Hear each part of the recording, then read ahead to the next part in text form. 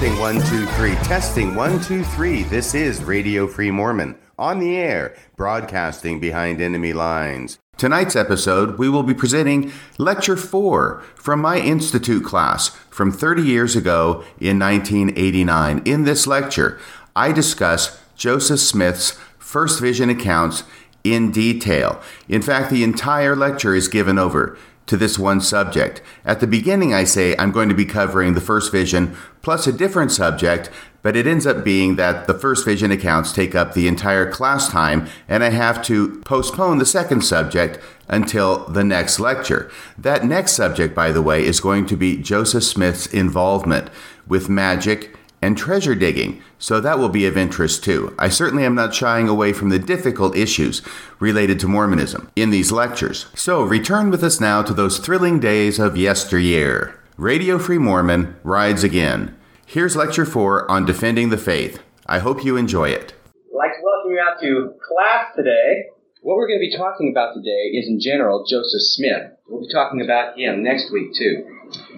Today, we're going to address two aspects of Joseph Smith's history of his life that have come under attack by critics of the church. And we're just going to be covering two in the entire class period today because I want to be able to have time to go somewhat into depth in both of them. Now, the first thing we're going to talk about is the first vision and Joseph Smith's accounts of the first vision. And the second thing we're going to talk about is Joseph Smith's dealings with magic and the occult and all this kind of folk magic, white magic, salamander magic, what have you, that he was allegedly involved with during his early adulthood and childhood. At any rate, let's get to the first vision. How many know how many accounts of the first vision Joseph Smith wrote? Larry? 4. Yes, why don't you tell us what years they were written in while you're at it? There's the 1832. Right. There's the 1838, which is the canonized version. Mm-hmm. There's 1842. Oh, yeah. And I missed one, right? Yes. The Wentworth letter. What was that? That's 42. That's 42. 1835 was another unpublished version. Oh, sorry. That's all right. I think that's great. You don't have notes in front of you. 1832, 1835, 1838, and 1842. Now, Joseph Smith, of course, received the first vision in 1820. And so we have a number of years, 12 actually, between the time he received the first vision and the time we have the first account being dictated to a scribe in 1832. Often the question is asked, why did Joseph Smith wait so long to record the first vision? And often it's alleged that he really didn't receive a first vision. He just sort of made it up a long time after the fact and then wrote about it and said that it happened in 1820. Of course, there's no evidence of that. But it's as good a criticism of the church as any, I suppose. Let me give you an example of this type of criticism from the Mormon Illusion, and note how this individual tries to make the time between the receipt of the first vision and the time of the recording of it as long as possible. He'll even try and deceive you in order to make it seem as long as possible. This is something that won't deceive you, but it would deceive someone who wasn't a member of the church. Reading from page 24, The Mormon Illusion by Floyd C. McElveen.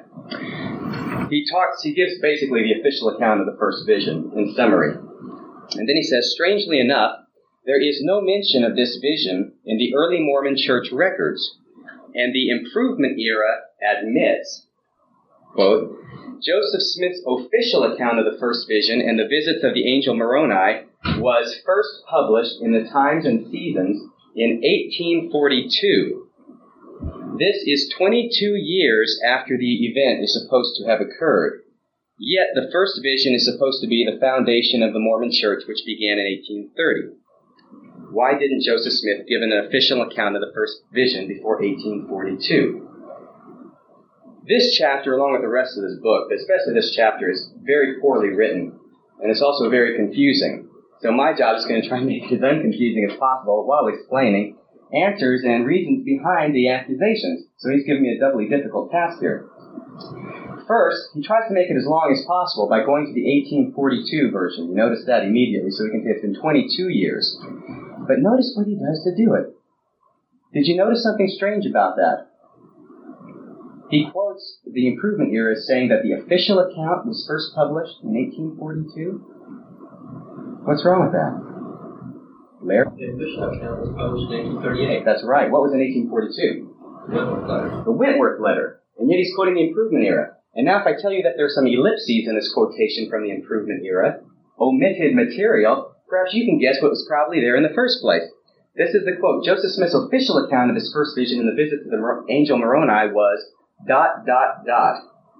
First published in the Times and Seasons in 1842. The ... is talking about 1838 and then goes on and talks about the Wentworth letter being published in 1842. That's sly. Oh, it's very sly, isn't it?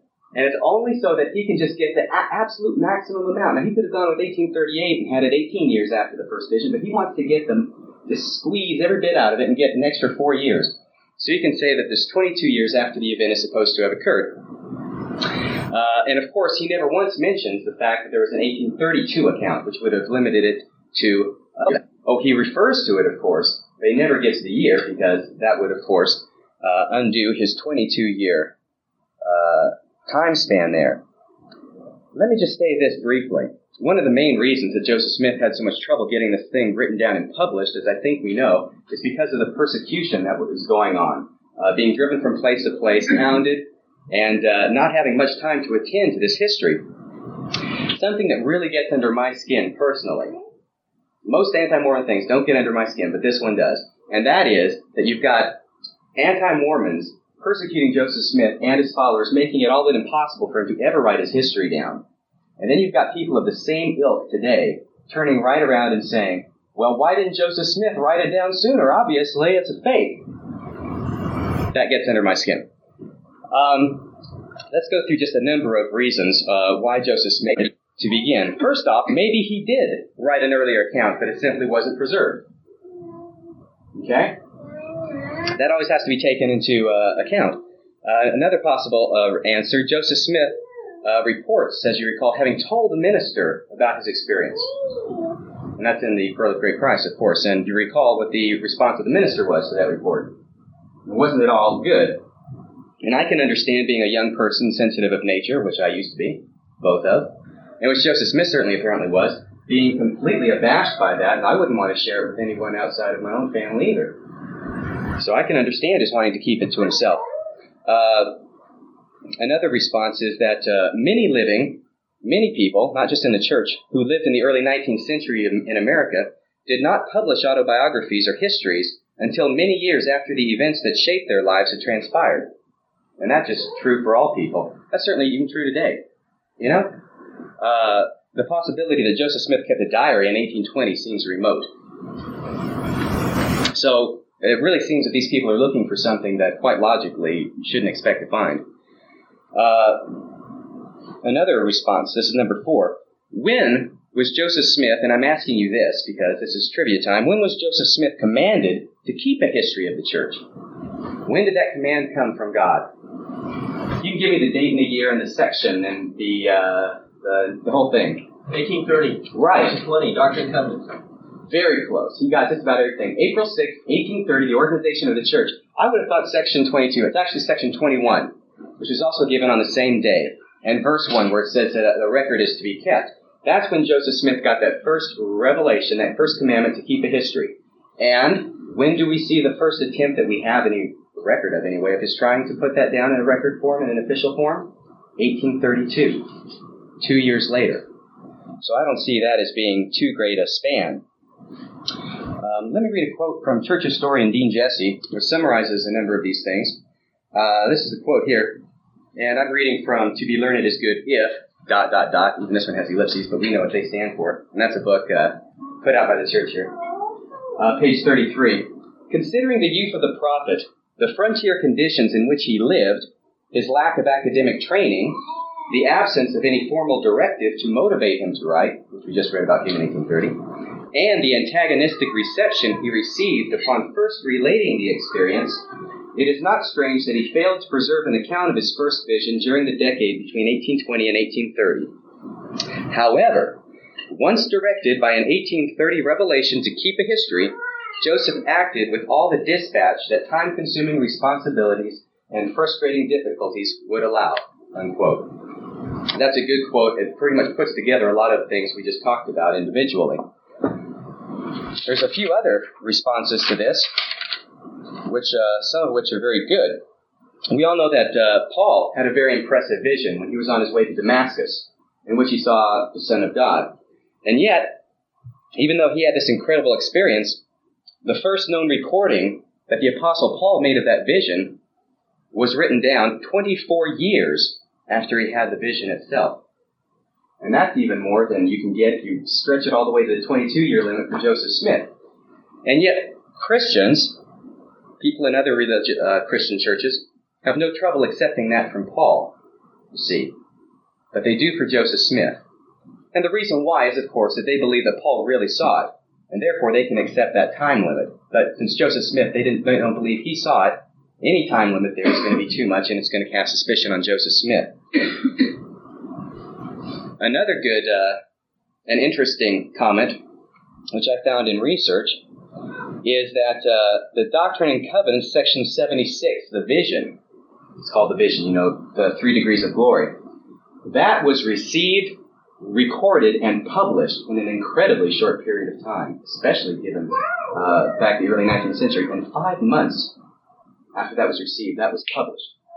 And therefore, if we follow the critics' logic, they should be more than willing to accept this is true, because it was written and it was recorded and it was published immediately. But of course they don't, which just goes to show that really they're talking out of the side of their mouth when it comes to the length of time between Joseph Smith's receiving the first vision and writing it down. Let me also share something else with you, and that's something that I don't think is recognized very much in the church today, and it deals with the importance of the first vision. The importance of the first vision to us today in the 20th century is completely different than it was to the early saints in the 19th century. To us, we've got this whole movie about it, and we watch it and we show it, and we have it as part of the first discussion, right? As we consider it the foundation event in the church. But that's not the way the people in the 19th century saw it. It was not important at all to them as far as the church went. It simply was not. And that is one reason why it wasn't talked about very much, because it wasn't important to the church. And as a matter of fact, let me tell you quite frankly, the first vision is not important to the church. It simply is not important to the historical organization of the church. And you can tell that by one fact about the first vision alone. There's one fact about the first vision that tells you immediately it's not important to the church. What is that? Larry? Joseph was the only witness. Exactly. Man, you're good. I can see Brent knew that one too. That's exactly right. There was only one witness. Anything that's important to the foundation of the church, you can be darn good and sure God saw to it there was going to be at least 2 witnesses. If we look at the Book of Mormon, you got witnesses all over the place. If you look at the restoration of the Aaronic priesthood, you have both Joseph and Oliver, same with the Melchizedek priesthood. If you look at section 76, I don't know if that's necessarily important, but we have Joseph Smith and Sidney Rigdon both seeing that. Look in section 110, where we have this whole parade of individuals from past dispensations coming and restoring. Right? It was really the preface to the restoration, saying something is coming, try to get ready for it. Right. And it was intensely important to one individual, and that was Joseph Smith, because he was told that his sins were forgiven him. And that, if he continued faithful, exactly, a preface, then all things would be restored through him. And that is another reason, you see, that it wasn't that important back then. Now, this individual here who wrote this book, The Mormon Illusion, it's so funny because in this chapter that he devotes primarily to dealing with the first vision, he often says too much. He gives information that's favorable to our side because he doesn't know when to shut up. He talks about the fact that Joseph Smith didn't mention it for a certain amount of time, okay? But then he goes on, and this is where he goes too far. And he says, pages 24 and 25, he talks about the fact that Brigham Young didn't even mention it. In all of his discourses, in the Journal of Discourses, he didn't even mention it. Quote, even Brigham Young, who had 363 of his sermons recorded in the Journal of Discourses as an inspired apostle, succeeding Joseph Smith, failed to mention the first vision. Mormon librarian Lawrence G. Peterson, in a letter dated August 31st, 1959, wrote, I have checked through the Journal of Discourses, which records many of the sermons of Brigham Young. There is no mention there of anything by Brigham Young on the first vision of Joseph Smith, unquote. Why didn't he just shut up? He doesn't seem to realize that by giving us this information, he's showing us that Brigham Young didn't think it was that important either. Now, if Brigham Young didn't think it was important enough to mention in any of these 363 sermons that are recorded in the Journal of Discourses, why should we think that Joseph Smith thought it was so important to record it 12 years after it happened? This is one of those examples where he went too far, and he gave us information that actually favors our side. This isn't the only time he does it, as a matter of fact.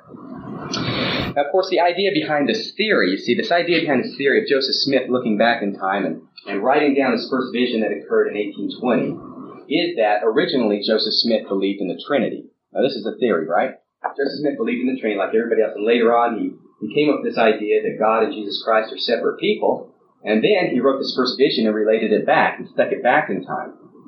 Okay? Well, I mean, hey, if you want to make theories, you can make theories all day long. It helps to have facts to support them, but we're not going to inhibit people from making up theories. Oftentimes, the Book of Mormon, though, is brought forth to say, look, the Book of Mormon even teaches the Trinity. Have you ever heard that? Sure you have, right? Because you got the Book of Mormon, all these places saying, well, God and Jesus Christ and the Holy Ghost are one. Well, the Bible says that. We know what it's talking about. I don't imagine that the writers of the Book of Mormon mean anything different than the writers of the Bible. We'll deal with a whole class about the nature of deity later on. But the point I want to get at now is that the Book of Mormon teaches in many places, quite unequivocally, that God and Jesus Christ are separate. So does the Bible. And we'll get to that, like I said, later. But let me give you just a few of these references. 2 Nephi 31:7. Let's just go ahead and read that one. I'll only read a few of these references, and the rest I'll just list. You can look them up at your own convenience. 2 Nephi 31:7, where it says, Know ye not that he, Jesus Christ, was holy, but notwithstanding he being holy, he shows unto the children of men that, according to the flesh, he humbles himself before the Father, and witnesses unto the Father that he would be obedient unto him, the Father, in keeping the Father's commandments. Very clear here, talking about Jesus Christ and the Father as separate individuals. It does that again in verses 11 and 12 of the same chapter. Jacob 4, verse 5 is another one. And then we have a whole slew of them, which makes it absolutely clear when Jesus Christ appears to the Nephites. That's when it really becomes clear, because here he is among them and talking about his Father, praying to his Father, talking about ascending to his Father, etc. Let me give you some of those references. 3 Nephi 11, verse 7 and verse 32. 3 Nephi chapter 17, verse 16. Chapter 19, verses 18 through 31, and that's that whole prayer he gives, about 3 prayers he gives to the Father in that reference. Chapter 20, verse 46, chapter 26, verse 2 and verse 15, and chapter 27, verses 28 through 30. 2 other references are found briefly. Moroni chapter 7, verse 27, and chapter 9, verse 26, and both those deal with Christ being at the right hand of God, just like Stephen the Apostle saw him right before he was killed. And in fact, that being perhaps the reason why he was killed, because he proclaimed that he saw Christ standing at the right hand of God. So we have many of these references in the Book of Mormon showing that indeed, at least as early as 1830, that doctrine was all over the Book of Mormon. That God the Father and Jesus Christ were separate. So here we have something that even dates it earlier than the earliest recorded vision that we have of 1832. Well, recorded account of the first vision. Well, I think we've beaten that one to death. Other questions come up about it. The first vision. Often the allegation is made that Joseph Smith's accounts of the first vision contradict each other. And therefore, obviously, he was lying and he got caught up in his lie and he made some statements that contradicted each other when he was talking about the first vision. This is patently false. Yes? And he'd already printed it once in 1832, that he'd be very careful to make sure he said the same things in the other version. That argument has a great deal of merit to it. That if someone were a charlatan, they would be darn sure that they would stick exactly word for word to a previous account. I think that has a lot of merit to it. Joseph Smith did not stick word for word to it. He did not. But he did give the same account in different words. Now, let me read to you from this book again, The Mormon Illusion. Page 24, it says this: These versions, referring to these 4 versions, these versions contain important discrepancies from the original version, actually from the official version, so it says. For a detailed and scholarly explanation, get the Tanner's pamphlet, The First Vision Examined. This whole part of this chapter is dealing with the first vision, and yet he's not going to give us one reference to a discrepancy that Joseph Smith had in his own vision. He goes on to say on page 29, without giving us any details, why did Joseph Smith himself give several utterly irreconcilable accounts of the first vision? Unquote. But he fails to tell us what these irreconcilable differences are that he gave in the first vision. So, I think, honestly and truly, if this guy had any, I don't know why he's wasting his time telling us all these extraneous things, like that Brigham Young didn't mention anything about the first vision, and leaving the first vision that Joseph Smith gave, those 4 accounts, completely alone. So what I have here is I have 4 accounts of the first vision, and I want to go through them one at a time, dealing with what Floyd C. McElveen claims to be the 3 elements that Joseph Smith completely got confused about time after time. And they were his age when he received the first vision, the year when he received the first vision, and the contents of the vision. So those are the 3 main things that he repeats again and again that Joseph Smith kept getting wrong. Let's first off go to the 1832 recital of the first vision, which was dictated to Frederick G. Williams, who was serving as Joseph Smith's scribe at the time. First off, as to Joseph Smith's age, I want to bring up something here that's very interesting concerning the age of Joseph Smith. Joseph Smith seems to have been genuinely unsure as to whether he was 14 years old or 15 years old when he received the first vision. In many of his accounts, you'll see 14 or 15, or around this age. Apparently, he couldn't remember exactly how old he was at that time. Let me give you an example. Think about your own history. Can any of you, I assume that you have birthday parties, can any of you distinguish in your mind, at this point, looking back, your 14th birthday party from your 15th birthday party? I'll tell you I sure can. If you can, you have an incredible memory, believe me. I can't distinguish hardly any of my birthday parties, unless something incredible happened, and nothing really ever did at my birthday parties. But, at least you had parties. Thank you. Yes, I did. So if you'd had one, you would remember it.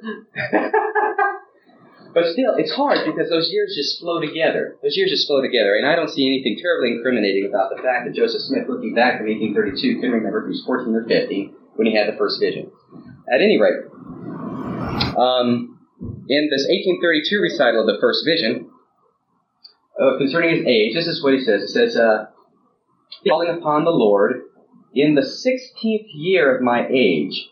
Okay? Here it says in the 16th year. It's possible he thought he was 16 at this time. This was written in. However, it also has to be noted that where it says 16 here is written very poorly, and it could actually be a 5. It's hard to tell whether it's a 16 or a 15. And so it could well be a 15th year of his age. Now, if it's a 16th year, note this too, because this is confusing. If it's a 16th year, how old is he? 15. Right. We get that confused. I get that confused. I talk about the 18th century. Of course, that means the 1700s, right? Exactly, and that's the exact same kind of problem. Thank you, I was about to say the 1900s. But the 16th year, he would have been 15. But if it's his 15th year, as it could be, it's hard to read here, it would be that he was 14 years old. Okay, so that's his age there. Here's what he says happened. One second, there's no year mentioned in this first account, okay, so there's no year at all given to gripe about. But he says, a pillar of light above the brightness of the sun at noonday came down from above and rested upon me, and I was filled with the Spirit of God. And the Lord opened the heavens upon me, and I saw the Lord, and he spake unto me, saying, Joseph, my son, thy sins are forgiven thee. Okay. Now note here that Joseph Smith says, the Lord appeared unto me. Okay. Well, immediately what critics of the church would like to jump on is say, Joseph Smith said that only one person appeared to him in his 1832 account. And yet that's not what he said. He mentions the Lord appeared to him and told him this. He doesn't say that it was only the Lord. And in fact, from reading this, it's quite possible he was referring to both the Father and the Son, because he mentions 2 Lords, if you notice. And Lord at that time could be used, even in the Webster Dictionary for the time, for the Supreme Being as well for Jesus Christ. I repeat, the Lord opened the heavens upon me, and I saw the Lord, and he spake unto me, saying, Joseph, thy sins are forgiven thee. So it's quite possible that here he is speaking of both the Father and the Son in veiled language. Do you notice that Joseph Smith never in any of his accounts said, God the Father and His Son, Jesus Christ, appeared to me. He was always very reverent about what happened. Whether it's for reverence or because he knew what the reaction of people would be if he was explicit about it, I do not know. But even in the official account, what does he say? Does he say, God the Father and His Son, Jesus Christ, appeared to me? No. He says there were two beings. One addressed me by name, pointing to the other, said, this is my beloved Son, hear him. You get a hint, but that's it. It's up to the missionaries today to go out and say, God the Father and His Son, Jesus Christ, appeared to Joseph Smith. So once again, we have this type of perhaps veiled language. And even if it's not veiled language, even if he's only talking, referring to Jesus Christ here, it certainly does not say that he was the only person who appeared to him. Also, at the very bottom, let me also quote this at the very end. And there were many things which transpired that cannot be written.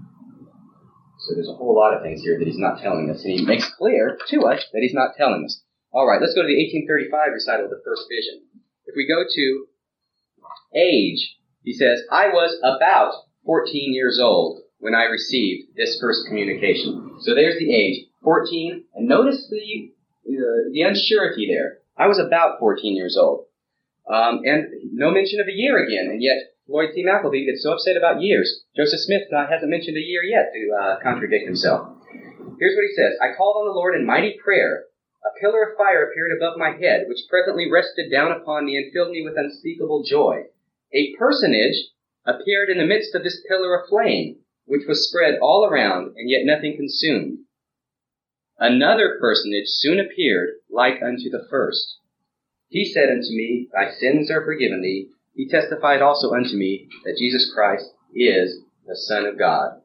So here we have two personages appearing to Joseph Smith in the 1835 recital of the first vision.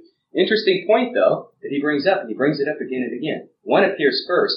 A little bit later, another one comes and joins the first one. That surprised me. I always had this idea that they both came down together, which I guess is the idea you get from the film, The First Vision. Boom, they're both there. Another interesting point, there's no way I'm going to get through all this stuff, so I'll just deal with the first vision today. Fascinating stuff. You've seen the film The First Vision, and you know that when the bad guy, when Satan starts to come up on you, you hear this crack, and Joseph Smith gets up and looks around, and he's all upset. In the 1835 recital of The First Vision is where we have this detail.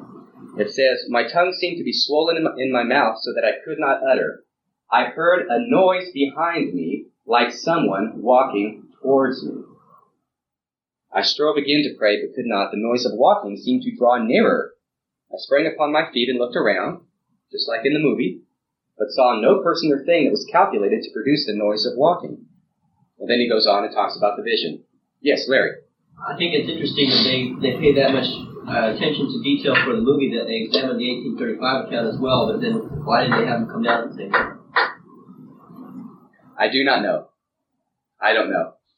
I think it's probably, if you want my opinion, because here you're sitting here with something as amorphous as an attack by Satan, and they had to come up with something for it, and they wanted to have something concrete that could go on film and audio, and so they looked here and found something they could use.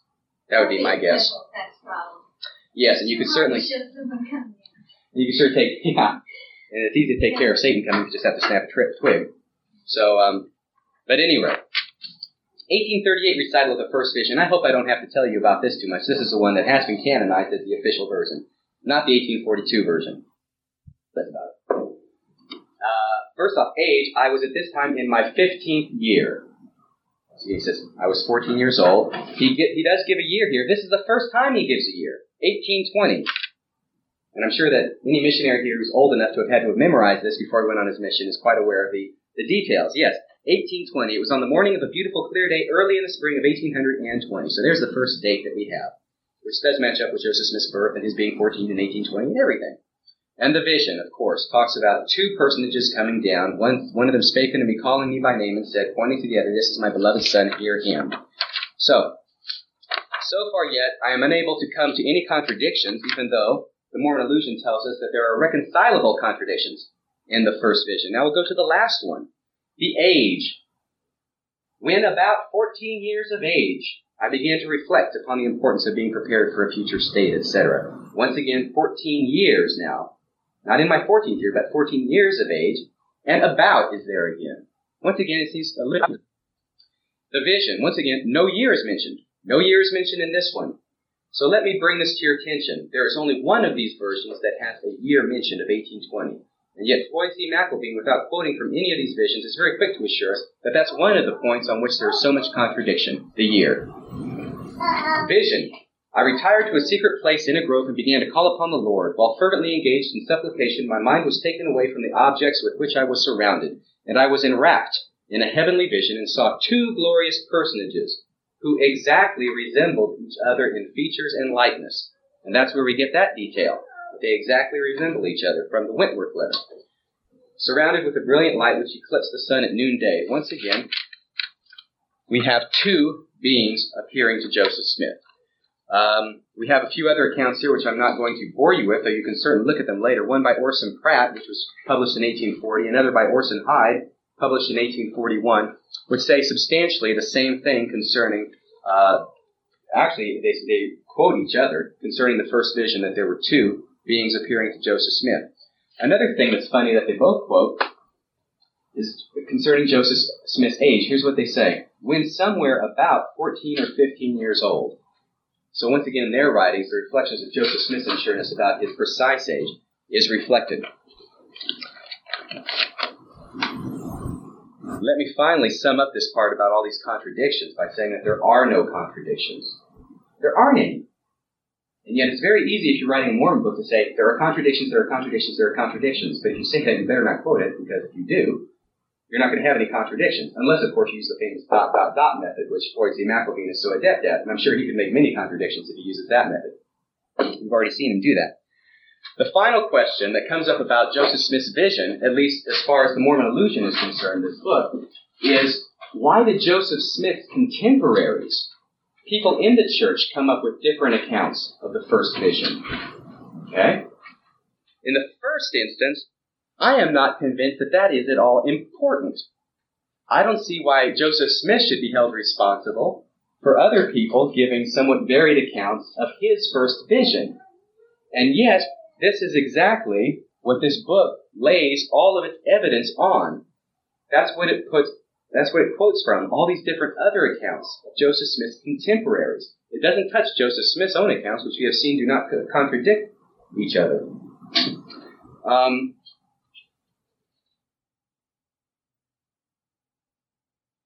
Let me read to you here from page 27. But before I do that, this is the other case in this one chapter where Mr. McElveen goes too far and gives us too much information.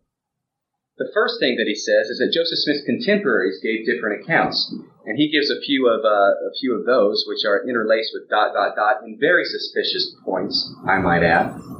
And I would have looked them up, except he quotes from Messenger and Advocate and Millennial Star, and I tried to find some copies, but I couldn't, because it's back from 1830s and 1840s, and I couldn't find any.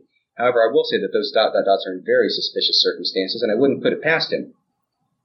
But then he goes on, he goes too far. Then he starts quoting from people who were members of the church who lived after the official version was published. And they give varied accounts of the first vision. He went too far. He should have shut up. But if people after the official account is given give somewhat varied accounts of the first vision, then why should we be any more surprised to hear about people before it was published giving somewhat varied accounts of the first vision? Well, didn't he just say that no one even knew about it before it was published, when it was made up? Good point. Good point. He contradicts himself back and forth, and you're going to see some incredible contradictions and confusing things to us in this next quote. I'm sorry, yes? Well, if none of those people saw it, what difference does it make what they think? That's what I say. I mean, like, if Oliver North used as his defense that the people in this room would give different accounts of what he's supposed to have done, then so he couldn't have done it. Mm-hmm. That'd be a pretty weak defense, don't you think? We'll see if they do that. But anyway, let me quote you here, okay? It says, furthermore, in the Deseret News, May 29, 1852, this is from page 27, The Mormon Illusion, Joseph Smith was quoted as having said, I received the first visitation of angels, which was when I was about 14 years old. I want to deal with this first. We say, wait a second now, Joseph Smith, the angel Moroni, that was when he was 17. When he was 14, it was the Father and the Son. So something's wrong here, okay? Let me quote to you from the 1835 account. From the 1835 recital of the first vision, Joseph Smith says this: I saw many angels in this vision.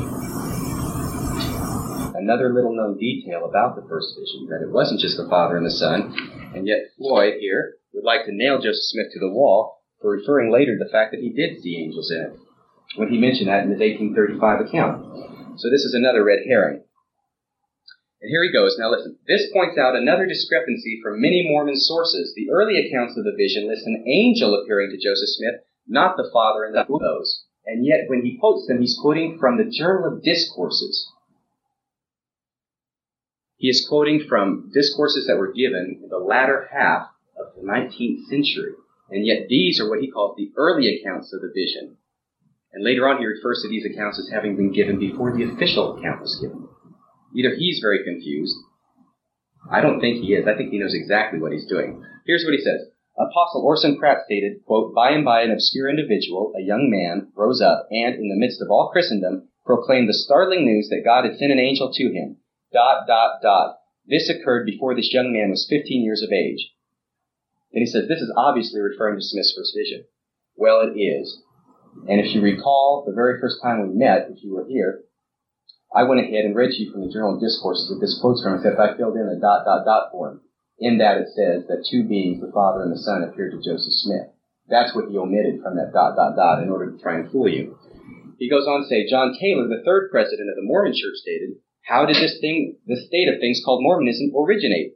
We read that an angel came down and revealed himself to Joseph Smith and manifested unto him in vision the true position of the world in a religious point of view. So, John Taylor did say that, and he referred to Jesus Christ or the Father or both as an angel. Now, isn't that strange? Let me tell you right now, it's strange to us, but it wasn't strange back then because they were synonymous. And I'll read you presently some references to that fact, that they could use angel for Jesus Christ or the Supreme Being. It says, now this is going on, he's continuing, he says, in spite of this irrefutable evidence from Mormon apostles themselves, now note he just quoted from the Journal of Discourses, and we know when those were given, right? But listen to what he says. In spite of this irrefutable evidence from Mormon apostles themselves, the story of the first vision grew and was changed until today's version, that Joseph Smith saw the Father and the Son. And yet, of course, that version was given in 1838, the official version, and these discourses he's just quoting from were given long after that. So once again, he's confusing the issue. Let me go to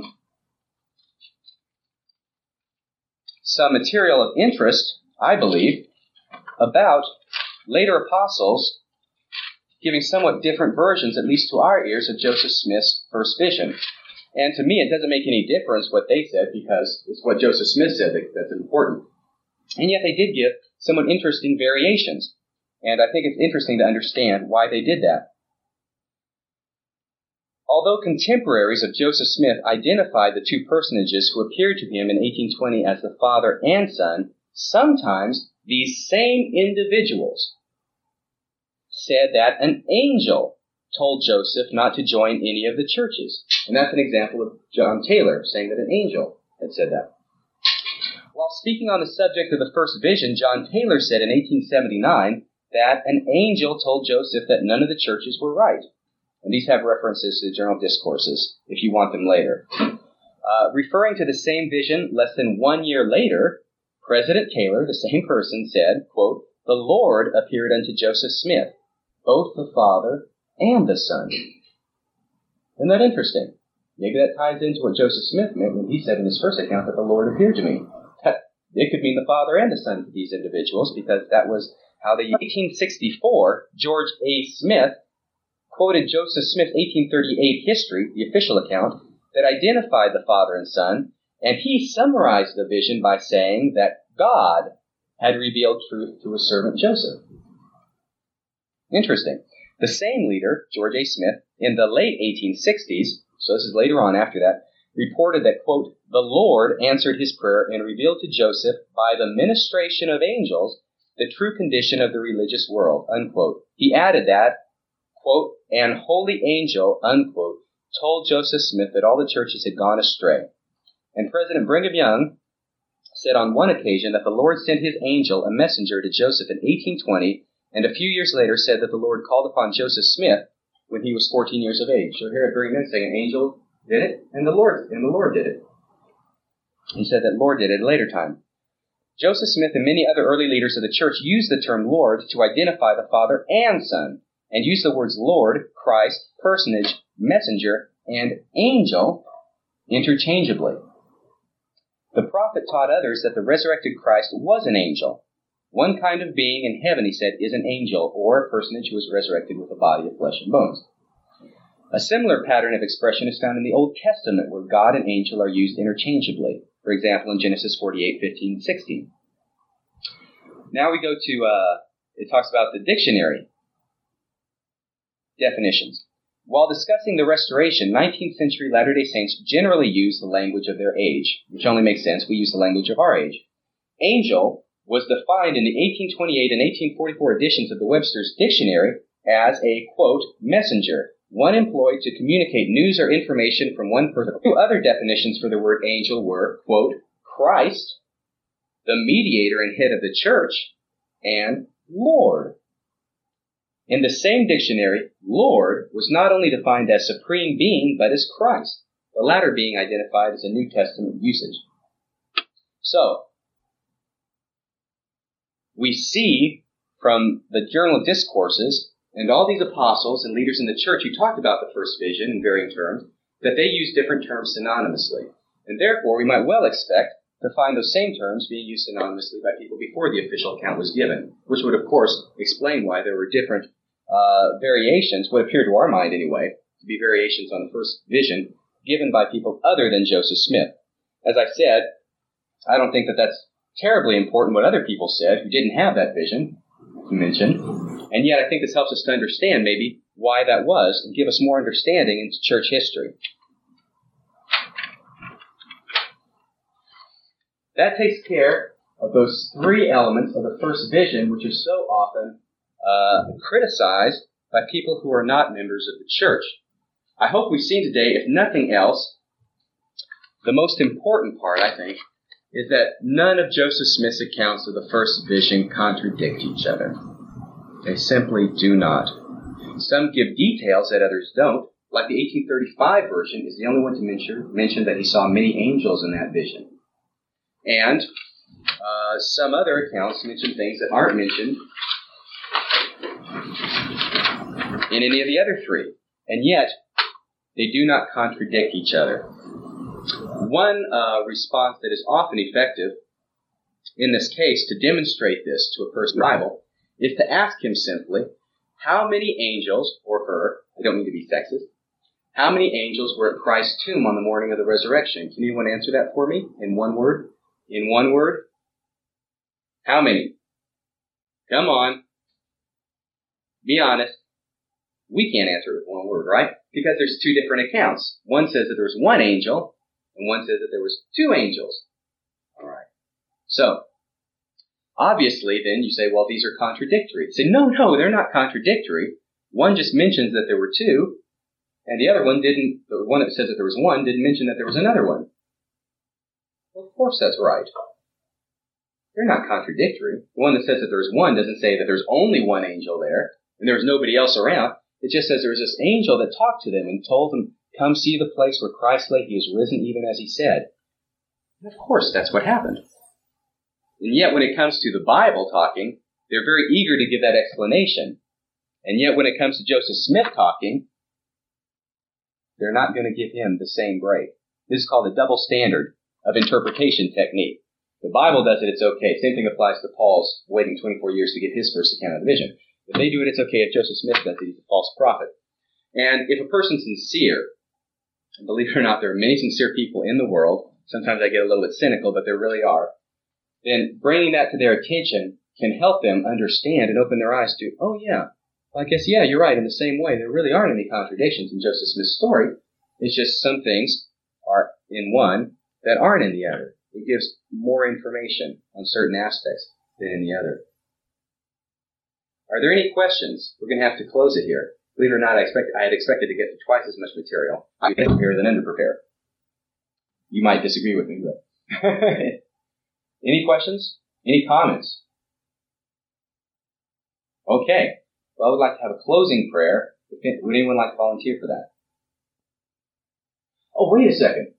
Okay, we got a little bit of time here. I know you're supposed to get out about now, but we started 5 minutes late. I have this wonderful quote that I want to read to you about Joseph Smith to close this, okay? This is from a book called An American Prophet, and it was written in the 1930s. And it was written by a man who was not a member of the church, and yet found Joseph Smith fascinating. And the first half of the book, it's over here in the PCL. Have any of you ever heard of it? I would encourage you to get it. It is a book written from an impartial point of view, one that is not saying Joseph Smith is a prophet, but it's one that's not written from the other point of view, saying Joseph Smith was a charlatan, a fraud, and yan. In summarizing some of the things about Joseph Smith and his accomplishments in life, he goes ahead, he lists a lot of those accomplishments, and we know what he's talking about, founder of religious organization, president of university, lieutenant general, Nauvoo Legion, all these different things, architect, etc. And then he goes on to compare Joseph Smith with some of the great figures in history. And it's fascinating. I've never thought of this before. Referring to his achievements, this is what he says. That, however, his achievements, is not the whole story by any means. This is from page 413 and 414. These achievements were won under 3 serious handicaps. Number 1, Joseph Smith had no education to speak of in the sense of schooling. He could read and write and do sums in arithmetic, all very inadequately. Moreover, this is number 2, moreover, he did his work in the face of constant, often violent opposition from those who did not believe as he did. The character of that opposition the reader is already familiar with, because he addressed it in the early part of the book, and you are, as members of the church, very familiar with it, I'm sure. And 3, he did not have the advantage of years in which to complete his work in life. He died before he was 39. If anyone wishes to evaluate the qualities of a Mormon prophet, let him look at the men whom he knows, and then at the men in history. This is what he's going to do. First off, he's going to have you look at the people you know, and then he's going to compare them to people in history. First, let one pick out the men under 40 in one's own circle of acquaintances. It would be more to the point if only those were chosen who had not been to college, or even to high school, and who had no particular vocation but worked on a mortgaged farm. If, however, this class of persons does not yield the results desired, let the circles under 40 who have had all the advantages of education and a cultured environment. What have these men done?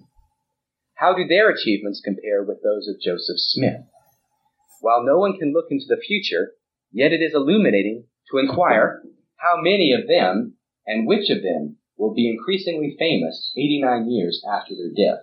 This book was published 89 years after Joseph's death. So now we could say almost 150 years after Joseph Smith's death. How many of them will become increasingly famous?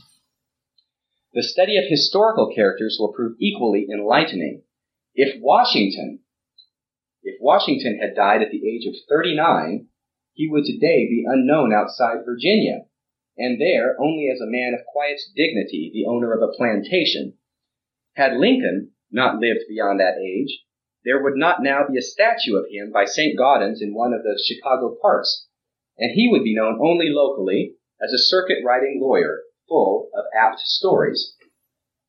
And if Mary Baker Eddy had passed away at 39, her grave would now be covered with grass and weeds and her headboard long since eaten of worms. What had Andrew Jackson, Grover Cleveland, Theodore Roosevelt, or Woodrow Wilson to their credit when they reached 39, or Webster, Clay, or Calhoun? And so we might go on. It is a rare thing indeed to find anyone under 40 who has done anything worth social remembrance, except perhaps in the arts like poetry and music where development comes early. Remote history teaches us the same story. Note now as he compares Joseph Smith to the most prominent religious leaders in history. Moses was long past 40 when he beheld the burning bush and received a message there. Although Buddha was 30 years old when he took up the life of contemplation, yet he must have been at least 37 when the light came under the tree, and his teachings had yet to be developed into a system. St. Augustine was 32 when he was baptized into the Christian church, and 41 when he was made bishop of Hippo. It was not till he was about 40 that Mohammed that Mohammed began to receive intimations of his mission. Martin Luther was 37 when the Pope issued a bull excommunicating him. The turning point in John Wesley's life did not come till he was 35, with his great work all before him. This lateness of arrival by religious and political leaders is due largely to the fact that in their field thought and experience are necessary, and these come only with years, except in rare cases. The Mormon prophet's case is apparently an exception. So more than ever, just how is all this to be explained? Meantime, the religion of Joseph Smith goes quietly on its way, exactly as if there were no problems at all in connection with it. This is from a man with no axe to grind, a man who's not a member of the church, quite frankly and honestly comparing Joseph Smith with the most prominent religious leaders and political in history. With Moses, the founder of the Jewish faith, Gautama, the founder of the Buddhist faith, Muhammad, the founder of the Muslim faith, and others who were great reformers. And Joseph Smith did all this before he was 39. I find that a fascinating quote from a fascinating book. He has many other insights into Joseph Smith that I had never heard before and helped me appreciate him more and more. One other thing that he does, he quotes from Doctrine and Covenants, section 121. I hope we're all familiar with the passage about the priesthood there in the end, and how much that's quoted in the church.